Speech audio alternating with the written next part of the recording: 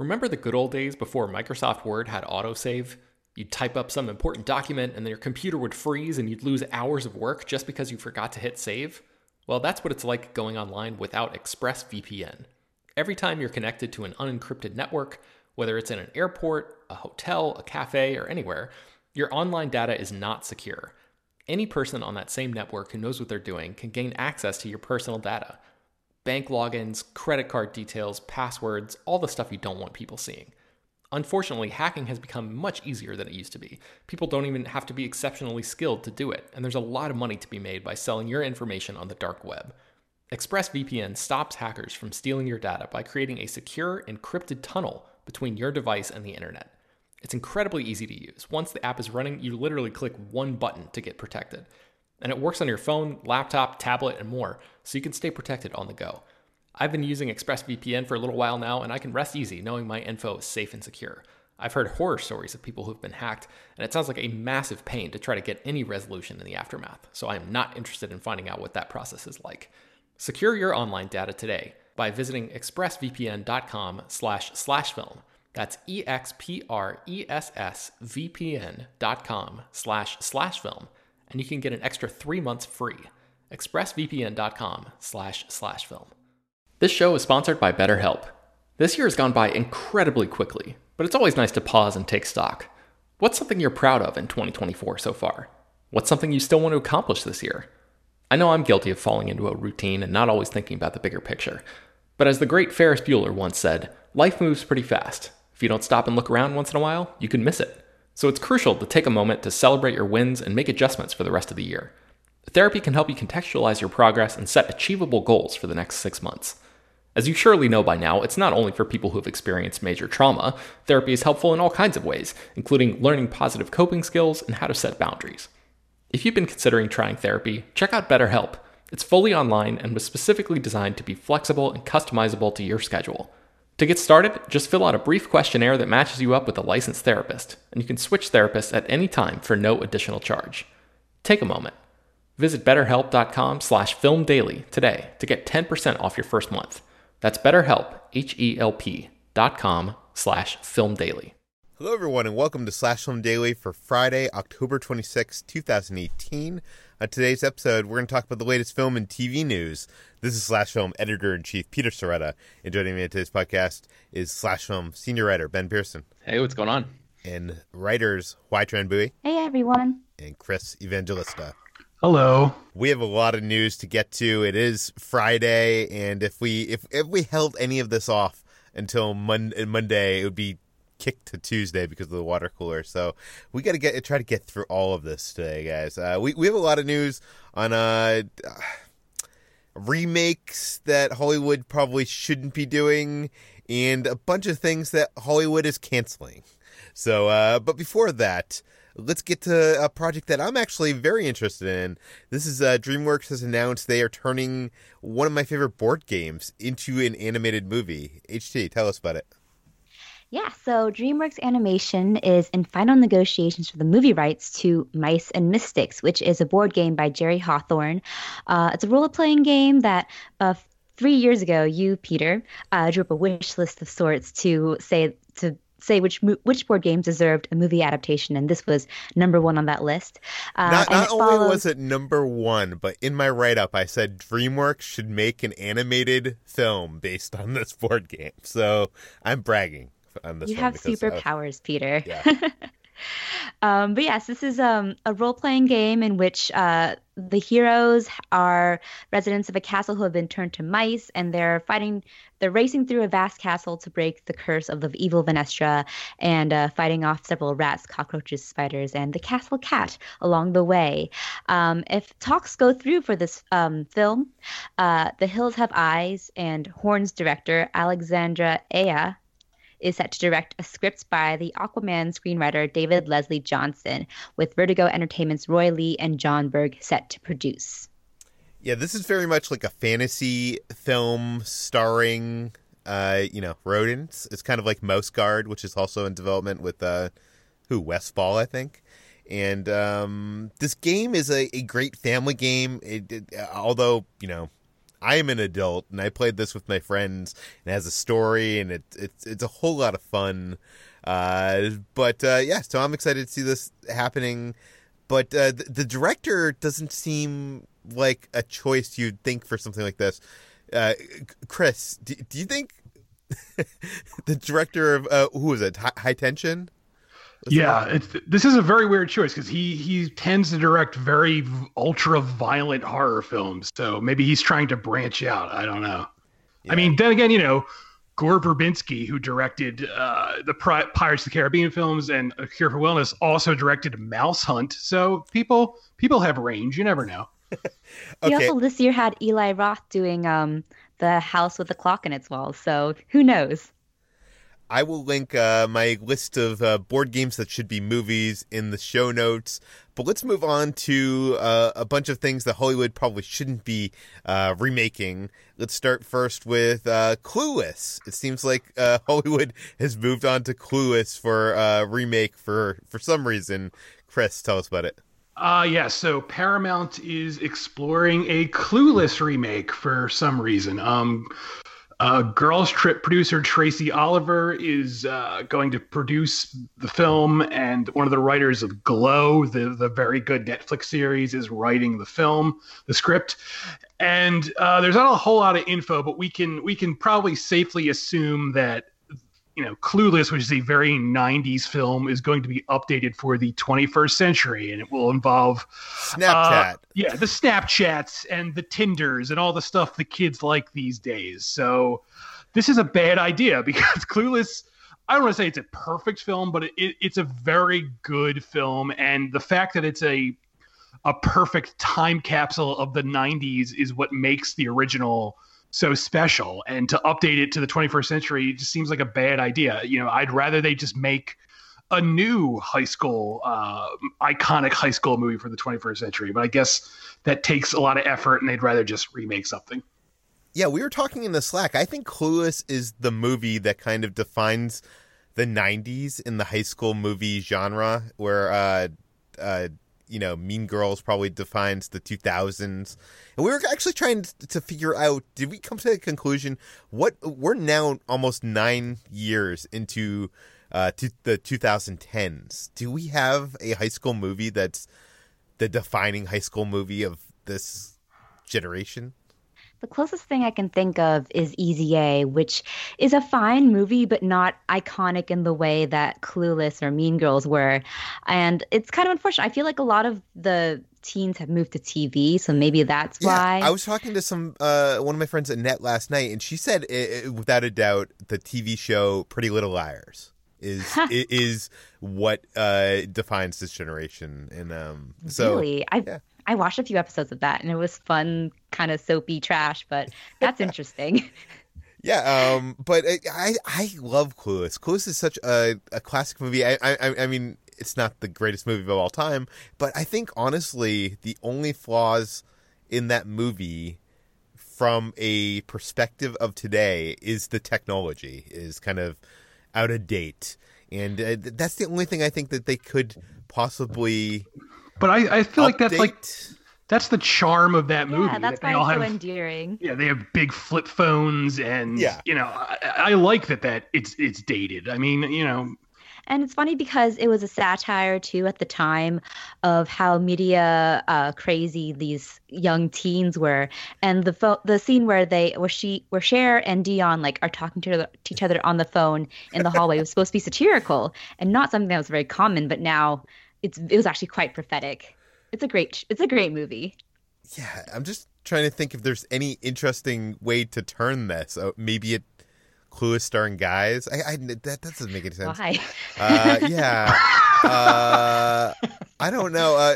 Ben, the only thing I can think is if they make it like a period piece, and they make how in the early 2000s we had a rash of movies that were set in the 80s, and it was look at how crazy the 80s were, and maybe they're going to do that, but that would be even more pointless because the original movie is just that. But that's the only thing I can think of. And the movie itself is an adaptation of Emma too. It's like the modern adaptation of Emma by Jane Austen. So making it a period piece would feel like the snake eating its own tail in a way. That would be very odd. Yeah, for sure. Which is not something that Hollywood hasn't done before. Ben, do you have any thoughts on this? No, I was just going through a list of movies from the 2010s that were set in high school, and there really isn't anything that jumps out at me as like even approaching the level of the films that you guys have mentioned. So I don't know. I feel like Hollywood's sort of fallen off in that category a little bit, and maybe that has to do with sort of like what we were talking about with the baseball films not too long ago on the podcast, like the idea of these movies being so specific to American culture that maybe they don't sell as well overseas, so maybe they're more difficult to make, you know, these days in the sort of international the international heavy you have to factor that in these days to getting a project made. So I don't know, maybe that's the culprit here. Do you think that there's a possibility that we're still in the 2010s, so we just can't see, you know, the tree for the far, you know, like that we can't see it? Or is there also the possibility that even our young one, HT, is not young enough to be on the touch, you know, the feeling on the pulse of the teenage kingdom? I mean, I'm not, I don't think. I was talking to my teen cousin earlier, and I was learning all these new terms about Snapchat that I never knew. I'm very out of touch with that generation, I feel like. But every generation is kind of gets old and miserly when it comes to the next coming generation. I mean, it does take time. I feel like, you know, Mean Girls wasn't as iconic as it's considered now, and you know that came out in what, 2000. I don't even know. I think. Yeah, so it might take time. I mean, you know, maybe there is stuff now that years from now people are going to be like, that's a classic, but we don't realize it yet. Who knows? Yeah, and if anybody out there has an answer to our question that, you know, is a really good answer, send it to peter@slashfilm.com, and maybe we'll read it in a future episode. But let's move on to another thing that Hollywood is remaking that I don't think HT is too happy about, and that is My Hero Academia. HT, I've heard you talk about this in the past. Tell us about this. So Legendary Pictures has begun developing a My Hero Academia live-action movie based on the wildly popular manga and anime series, which is currently, I think, taken the world by storm and has become one of the most popular anime series today. And it's a really interesting series in that it's like the Japanese take on Marvel and DC superheroes. It's all of these elements of Marvel superheroes, DC superheroes thrown into a blender with like shonen manga, and it's hilarious and so fun, kind of like X-Men meets Harry Potter in a way, because it follows these protagonists in an elite school that trains them to become the next generation of superheroes. So Legendary Pictures is starting to develop a live action movie based on this. There's no director or writer attached yet, but this is kind of controversial because, to be honest, this movie has already been made in Hollywood, and that is the 2005 American superhero comedy Sky High, which is an entertaining movie. I can't in good confidence say that it's a good movie, but it's basically the same template as My Hero Academia, and it has the same sort of zippy, hyperkinetic vibe as My Hero Academia. And Hollywood as well has not really had a great track record with anime adaptations, even if they but these do have are the same people that are adapting the Pokemon Detective Pikachu movie. I mean, you have no faith in them? I mean, they're also, I will give them the benefit of the doubt in some cases because they were behind Pacific Rim franchise, which is kind of the best embodiment of anime brought to live action life. But I think that's mostly thanks to Guillermo del Toro and his love for the genre. So it's something that I don't really know if it'll do well. I don't know what the Detective Pikachu movie will look like. It just sounds weirder and weirder to me the more I learn about it. So we'll see. So you being a big fan of this anime, will you be excited to watch a live-action Hollywood adaptation of it? Listen, I don't know how many years ago this was, but there is that Dragon Ball Z live-action adaptation in which they cast a completely white cast with like one or two Asian characters as the tokens, and it was horrible, and it was a an embarrassment for anime adaptations, and I kind of get the sinking feeling that My Hero Academia will be the same. I think that anime, in a lot of senses, isn't really suited to being adapted to live action, especially My Hero Academia, which really falls into a lot of the anime specific tropes that you see in series like Naruto or Bleach, which Bleach actually ended up doing well as a live action one, but I don't know if it'll make the transition to the live action screen well. We'll see. I mean, you do make a good point. Like, animation as a medium, the reason why they pick, these animes, or even like Disney picks what they choose to develop, into stories for their animated films, they're basing it based on that medium. If they could actually use that medium to its fullest, and usually, I mean, we've seen with some of these animation to anime adaptations to live action that it doesn't translate well. Maybe it is better a product of that medium. Mm-hmm. But let's move on to a bunch of things that Hollywood is canceling, because that seems to be what's happening today. First off, let's talk about the Boba Fett movie. Ben, tell us about it. Yes, so last night, Kathleen Kennedy, the president of Lucasfilm, attended a special award season screening of Black Panther. And while she was there, a journalist went up to her and asked about a status update about the Boba Fett movie. And apparently, Kathleen Kennedy said that the movie is 100% dead, and they are 100% focusing on The Mandalorian, which is the new TV series that Jon Favreau is working on for Disney Play, which is Disney's upcoming streaming service. So that basically slams the coffin shut on a Boba Fett movie. We've been talking about this movie since, I think, early 2013, like pretty soon after Disney bought Lucasfilm and started developing ideas for what Star Wars stories they wanted to tell. This movie has gone through a bunch of ups and downs, even though Disney never officially technically announced it as like a real thing. But we've heard so many reports over the years about people who might be in it or people who might be directing it. And most recently, James Mangold, the director of Logan, was in talks to write and direct it. And now it sounds like that's not going to be happening. I mean, at least anytime soon. It's possible, of course, that after The Mandalorian is done, they could, go back to the well and give Boba Fett a movie at that point. But that seems like it's probably years away at this stage. Or they could maybe slot Boba Fett into another movie. But it seems like, as of right now, if this report is accurate, Kathleen Kennedy is not interested in making a Boba Fett movie right this second. Or, as I speculated, he could show up in The Mandalorian. But I'm actually I'm not surprised that the Boba Fett movie is 100% dead. I'm more surprised that someone like Kathleen Kennedy would actually confirm to someone that it's 100% dead. Because usually, when you ask executive anything, like, they try to keep hope alive, even when, like, a project has been completely shelved. They're like, oh yeah, it could happen someday. Mm-hmm. Yeah. But let's move on to Arrested Development, which could be ending on Netflix. Chris, you wrote a story for this. David Cross, who plays Tobias on Arrested Development, appeared on the Late Night with Seth Meyers podcast, which I guess is a thing, and said after the second half of season 5 airs, which will probably be at the beginning of next year, it's probably unlikely the show will return. He didn't really give specifics. He just said, there's a variety of reasons why it probably won't happen. And, you can draw your own conclusions there.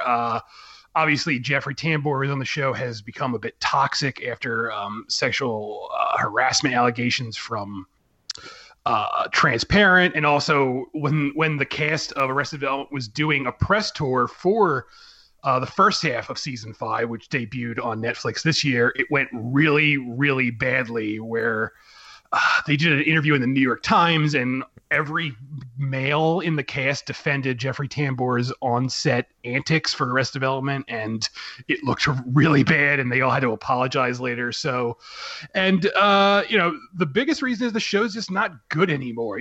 Those first 3 seasons on Fox were great, but it seems like almost everyone agrees that ever since Netflix saved the series, it just hasn't been what it originally was. The cast is too busy to really shoot together, so they always have to shoot around them, and it just does not work as well. So it seems very likely that after the second half of season 5 airs, that'll be it for Arrested Development. Is anyone here sad that this could be coming to an end? No.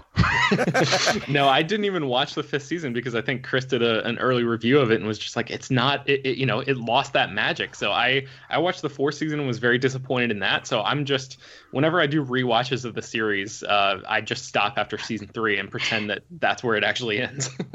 Yeah, I'm in the same boat. I was very disappointed after season 4 and just kind of lost interest. It kind of tainted the show for me in a way. I had an appreciation for the series as like another time capsule of when it came out, and it felt like it was just dragging longer than it should have been.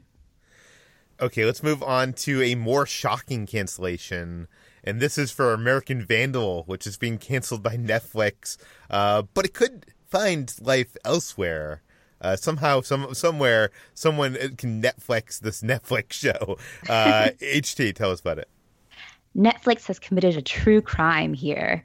The streaming giant has canceled American Vandal after 2 seasons.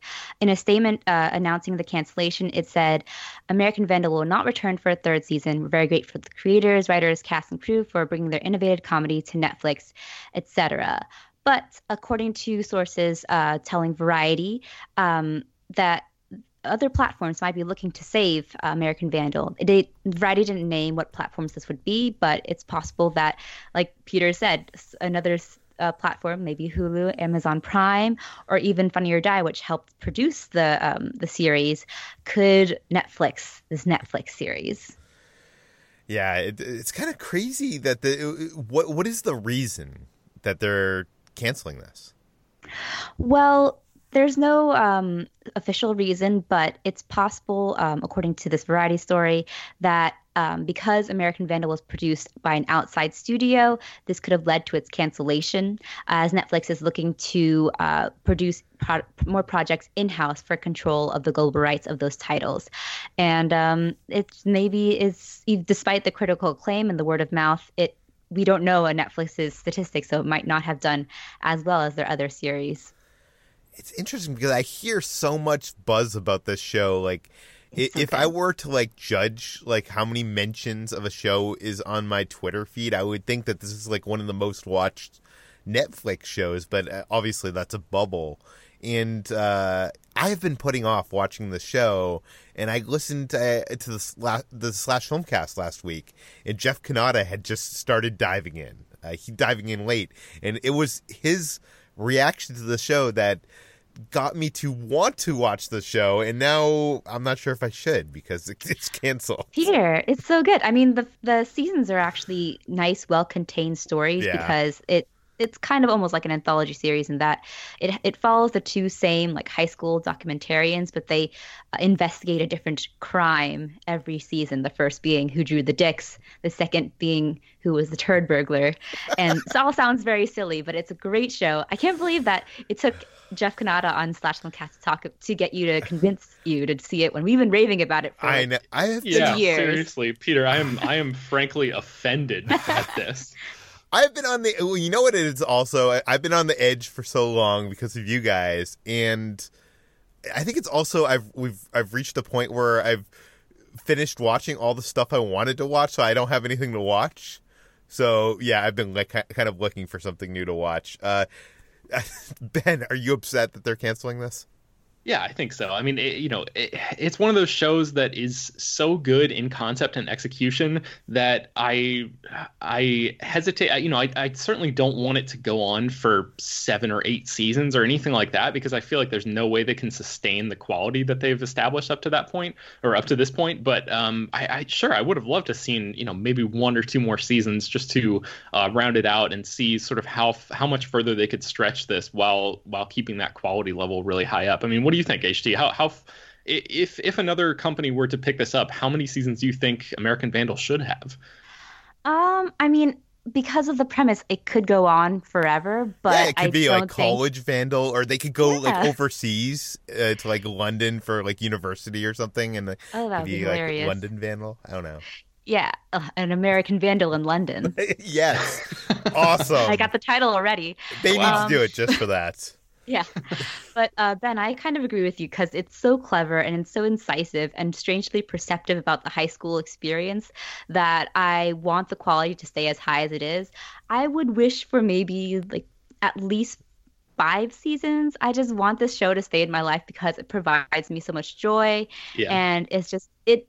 I know people like maybe would shy away from it because they don't enjoy high school comedies, but it is that show that gets into the high school sort of society and pressures more so than like even some of other Netflix's other dramas. Hmm. Chris, are you upset? I'm all right. I mean, I watched the first season. I liked it. I have not gotten around to the second season yet, so I'm not devastated. But I've heard nothing but good things about it, so it is kind of disappointing. But I guess we'll see what happens.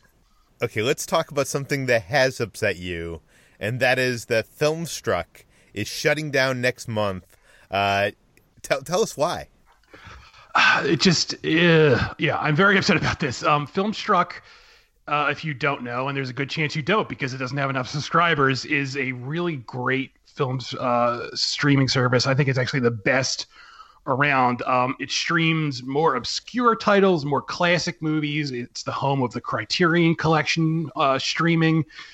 And it just does not have enough subscribers. So Warner Media, who owns it, is shutting it down next month, and that sucks. It's I was hoping it would stay around longer, but it's just too much of a niche service, I guess, and that's really all there is to it. They're shutting down by the end of November. So if you have Filmstruck, enjoy it now while you can because it'll be gone very soon. So do you think that the programming that's offered on Filmstruck was just too obscure for general audiences? I don't know. Maybe just not enough people know about it. I don't really know, how people approach their streaming services these days. Everyone has Netflix, I think, but I don't know if people realize how much is out there. And at the same time, I don't know if people can afford multiple streaming services. I mean, I have multiple services and I'm not exactly well-to-do in the financial department, so I just don't know if people can really afford it. I don't know how many people know about Filmstruck, and yeah, this is a very obscure service in the sense that it doesn't offer blockbusters, it doesn't offer original programming like Netflix does. It's classic movies, and I don't know what the market is for that. I wish the market was better for it, but it just seems like maybe only like hardcore cinephiles would be drawn to this, and I don't know how many there are out there. And we know Warner Brothers is going to be launching their own streaming service. Do you think that these offerings might be lumped into that? It would be really stupid if it weren't, because they have the rights to them. I'm hoping it'll happen, but that service isn't supposed to launch till the end of 2019. So I don't know why. I wish they had somehow managed to keep this going until then, but I guess they just don't have the money. I don't know. I mean, they have enough money for multiple Joker films, but not this. I do want to point out that this is the second sort of niche streaming service that Warner Media has suddenly shut down in the past month. They recently shuttered the popular K-drama streaming service Drama Fever, which started off as like an independent sort of fan-run streaming service and then eventually got bought by bigger companies and went to Warner Media. And that was a really controversial kind of a big thing that happened in like the K-drama community because it shuttered without notice. The site was suddenly not there one day. And Drama Fever also has like several shows that it exclusively acquired and was showing exclusively to U.S. audiences. So these subscribers were left without like knowledge of where they could finish watching their shows, and they were refunded. But it seems kind of like it's Warner Media preparing for their own streaming service and then just shutting down all their more niche ones. But it's a little bit unfortunate that that's the case because I feel like they're almost alienating potential subscribers by shutting down these services so early. And it's also weird because I feel like the promise of the new media was that we would get channels and content that is more niche and more like, you know, you could find your like subset of subset corner that has like some kind of, you know, that content. But it seems like none of that is working. Maybe it just doesn't work in the big sense for like big studios. Maybe it has to, you know, some small company has to come out and actually like, you know, license this content. But I guess they sold, you know, the service you were talking about, HT, eventually sold to Warner. So, yeah, I don't know. I'm not sure how that's going to work. But let's talk a little bit about streaming services because there's this new article out there talking about how they're actually destroying Hollywood's middle class. Ben, you kind of did a write-up for this on slashfilm.com. Explain, why are streaming services destroying Hollywood's middle class?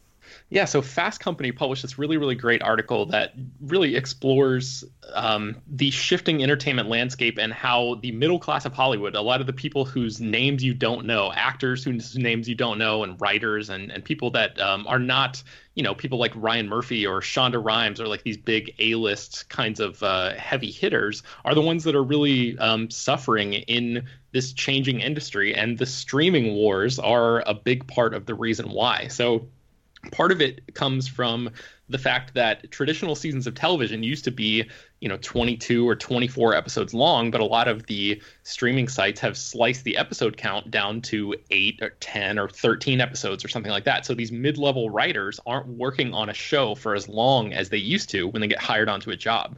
So like I said, those big name people who have these huge producing deals are fine, but the people who are sort of in the trenches doing the actual work of writing the episodes are now being forced to fill the gaps by maybe trying to find another job in the same year, whereas previously they could have just worked on one TV show a year and had enough to, you know, support themselves and their families. But now with the increase in all of these streaming services, you know, Amazon, Hulu, CBS All Access, Facebook Watch, Apple, all this stuff, there are more shows and more writing jobs out there, but there are also they're way more competitive, those jobs, because all of these people are now working on shortened seasons and they're all now competing to try to supplement their income. And the actor, it's not just writers, actors are feeling the effects of this as well. So the payment structure has changed a lot too. Residuals are, which is basically like actors and writers getting paid for their work once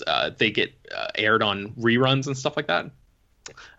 Those have basically gone away because all these streaming sites are constantly producing new fresh content all the time. The TV networks, the traditional places that used to run reruns all the time, are now airing less reruns because they are also trying to keep up with this constant race that's happening. It's like an arms race in the entertainment industry. And actors are sort of suffering in the process. You know, again, people who are sort of these mid-level actors who are not number one on the call sheet. It's not the person who is leading the TV show, but it's the people who are sort of the supporting players. The Fast Company piece has this really great example, and they use Alison Becker as an example. She's an actress who was on Parks and Recreation. She just got a job not too long ago on a new Netflix show where she was the fifth person on the call sheet. So she's not quite a series regular, even though she would have been in a traditional network TV show, but Netflix, according to her, has just basically kept her in a guest star role instead of making her a series regular, and that changes the payment scale. And the example she uses is that she says, if I'd been number 5 on an NBC show, I'd be making $30,000 a week, but I was making $980 a week at Netflix. By the time you pay out taxes, your manager, agent, and lawyer, I was walking away with like $200. So that's a pretty drastic shift. That's less money than someone that makes like driving Uber in Los Angeles. Yeah, exactly. So this is the and I encourage anybody who's interested in the industry to, you know, go to our article in the show notes and then we link to the Fast Company piece, and you can read the whole thing. There's a bunch of really good insights there that we didn't really have time to get into in our piece, but yeah, it's a really good look at the kind of thing that we don't really talk about that much, like the actual impact on real people that these changing landscapes have. So it's kind of a weird thing.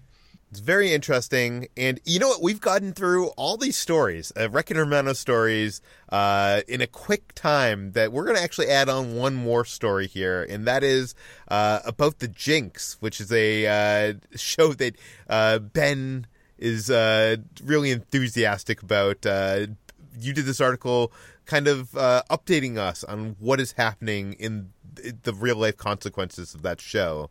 Tell us about it.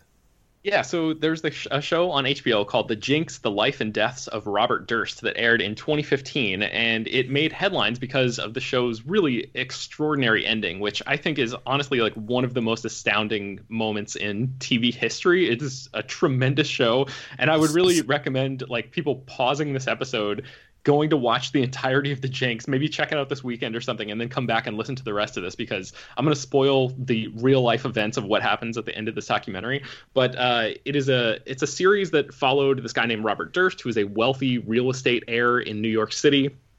And he basically sort of like kind of admitted to a bunch of murders at the end of the show. And it's unclear whether or not that actual the clip from that show will be used as evidence in a murder trial that he is currently embroiled in. But there's a new development in this case, because the prosecution have asked the judge who is handling the Robert Durst trial to allow them to use the DVD commentary track for a movie called All Good Things as evidence. And All Good Things is a 2010 movie directed by Andrew Jarecki, who's the same guy who directed The Jinx. And so he made All Good Things in 2010. Ryan Gosling plays a character that is heavily inspired by Robert Durst. And the movie sort of tells Durst's story and largely focuses on the disappearance of his wife, Kathleen. And this actually happened in 1982. Robert Durst's wife disappeared, and nobody knows what happened to her, but the theory is that he killed her and hid the body somewhere. And the real Robert Durst actually watched this movie, All Good Things, and reached out to the director and said, hey, I really liked what you did with this film, and agreed to meet up with him for an interview. And they ended up recording a commentary track for the DVD release, and then did a bunch of in-person interviews that would later become The Jinx. So the prosecution wants to use the DVD commentary track for All Good Things as evidence in this court case, because they say that while Robert Durst was sitting there recording the commentary track and watching Ryan Gosling commit these crimes, they said, quote, Durst's comments and at times his silence while viewing All Good Things constitute a tacit admission of guilt. They said, after reading the script and watching this movie, the defendant did not sue the production company for slander, nor did he object to how the movie portrayed him.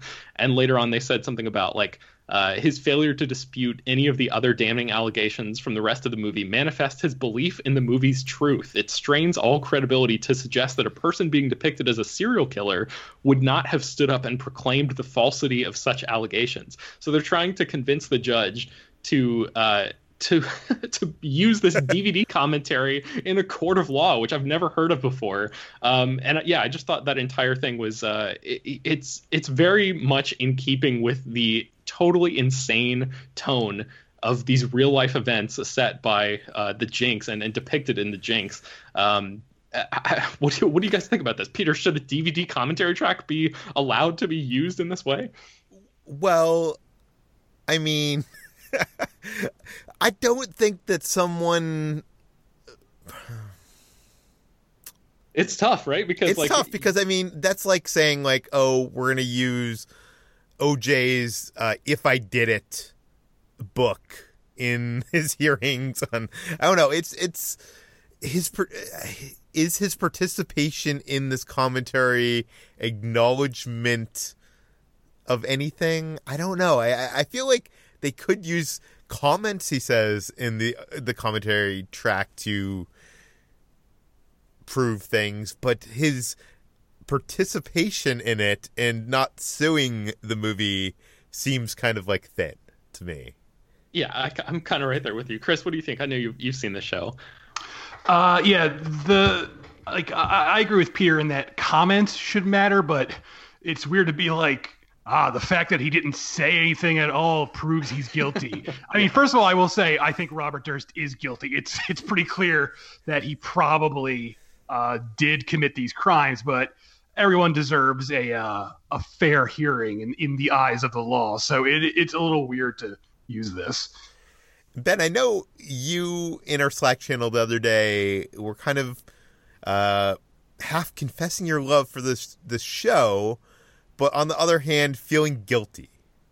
Yeah, it's the same thing that happens with a lot of true crime stuff, honestly. And it's part of the reason why I like American Vandal so much is because it's all fictional and I don't have to feel that sense of guilt. But yeah, The Jinx for me was one of the big things. It came out right around the same time as Serial, and that was like for a lot of people what launched this, I guess, current nationwide obsession that we have with true crime genre. And Making a Murderer too came out right around that same time, the first season. So I was completely enthralled by The Jinx. It was only, I think, 6 episodes or something. And it was like one of my favorite things that I watched on TV that year. I did this huge deep dive into reading all of this real life stuff about Robert Durst and the trials and stuff that didn't make the show, but these crazy antics that he was into and participated in over the years. But like the guilt part comes in that all of this has been packaged into a piece of entertainment for my enjoyment, but there are very real consequences that come along with that. Like people were murdered. People are actually dead because of this,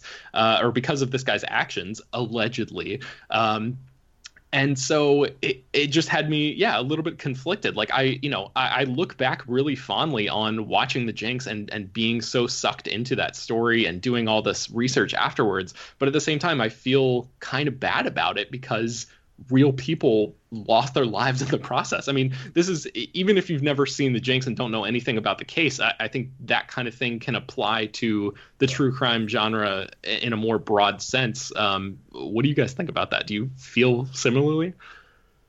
But I don't think you're enjoying the murder. You're not enjoying that aspect of it. You're enjoying the search for justice, right? Yeah, that's true. And like the whirlwind of it all, like the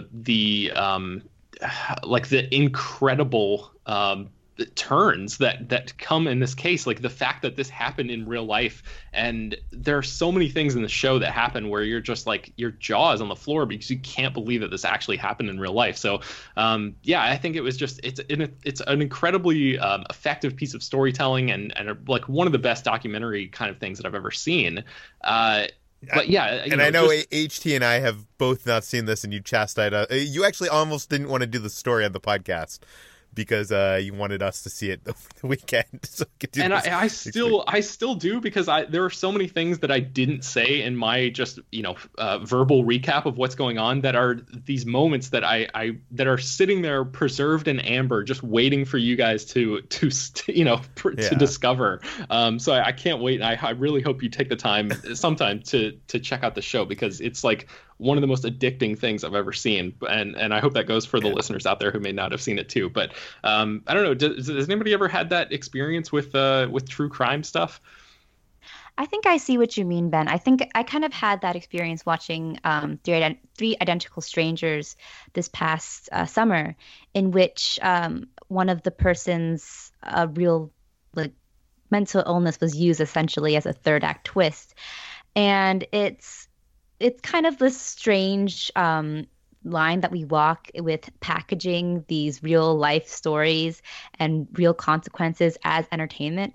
And I think that, there's something to be said about that. But it's a complex issue to unpack, that we have to look inward to ourselves too, to kind of grapple with how we feel about this as entertainment versus this as truth telling or justice or seeking justice in that kind of way. Chris, how about you? Is it worth it? Chris, do you think it's worth it for stuff like this? It's a real slippery slope. When I was growing up, I was really obsessed with serial killers, and this will probably surprise no one. And I had this book. It was called the A to Z Encyclopedia of Serial Killers. And, I would pour over that. Of course you had that book. Yes, of course I had that book. And, it's very, I don't know why people are drawn to that. I mean, true crime is such a popular genre, and there's like entire channel, like there's a channel called Investigation Discovery, and all they play is just true crime shows. You know, these reenactment shows where people are being brutally murdered and people break into houses, and you know, people love that stuff, and I don't know why it is. I wish I had an answer, you know, and you know, all I can say is I know myself. I know that I'm not a serial killer. I know that I don't enjoy people suffering. So I'm able to compartmentalize that in the sense that, like, I know I'm not deriving enjoyment from the act. I'm more deriving enjoyment from reading about someone telling me about the act. And I guess that's like the wall I put between myself and the action. Yeah, I know. That makes sense. I know my girlfriend Kitra, one of her favorite podcasts she listens to is this podcast called My Favorite Murder. I love that podcast. You love that podcast? And she binged through that like over the last like couple months. And like even the name, I've only listened to it while she's been listening to it, but even the name of that kind of a little bit rubs me the wrong way, because it's like, oh, my favorite, you know, you have a favorite murder. Like, this is someone that actually got killed. But I don't know. As a viewer, I really haven't like felt that kind of conflict that you have felt, Ben. I will say, and I did mention, you know, Making a Murderer season 2, the first episode, they kind of talked to some of like Teresa Halbach, the victim of that murder that is the subject of Making a Murderer season 1. They talk to some of her like family and friends and kind of give you a glimpse into how kind of that first docuseries affected them. And that was the first time I was like, oh, I never even thought about how something like this affects, you know, the family and friends of the people involved. So that was kind of interesting.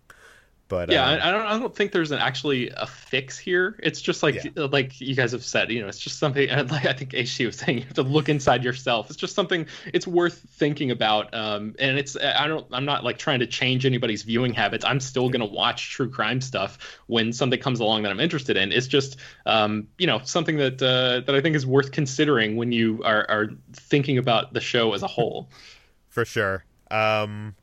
Well, that brings us to the end of today's Slash Film Daily. We have officially gone over, so we're not going to do all our goodbyes. But you can find this podcast published every weekday on iTunes, Google Play, Overcast, Spotify, all the popular podcast apps. Please feel free to send us your feedback, questions, comments, concerns to peter@slashfilm.com. And please go to our iTunes page, rate and review this podcast, tell your friends, spread the word. And we'll see you on Monday.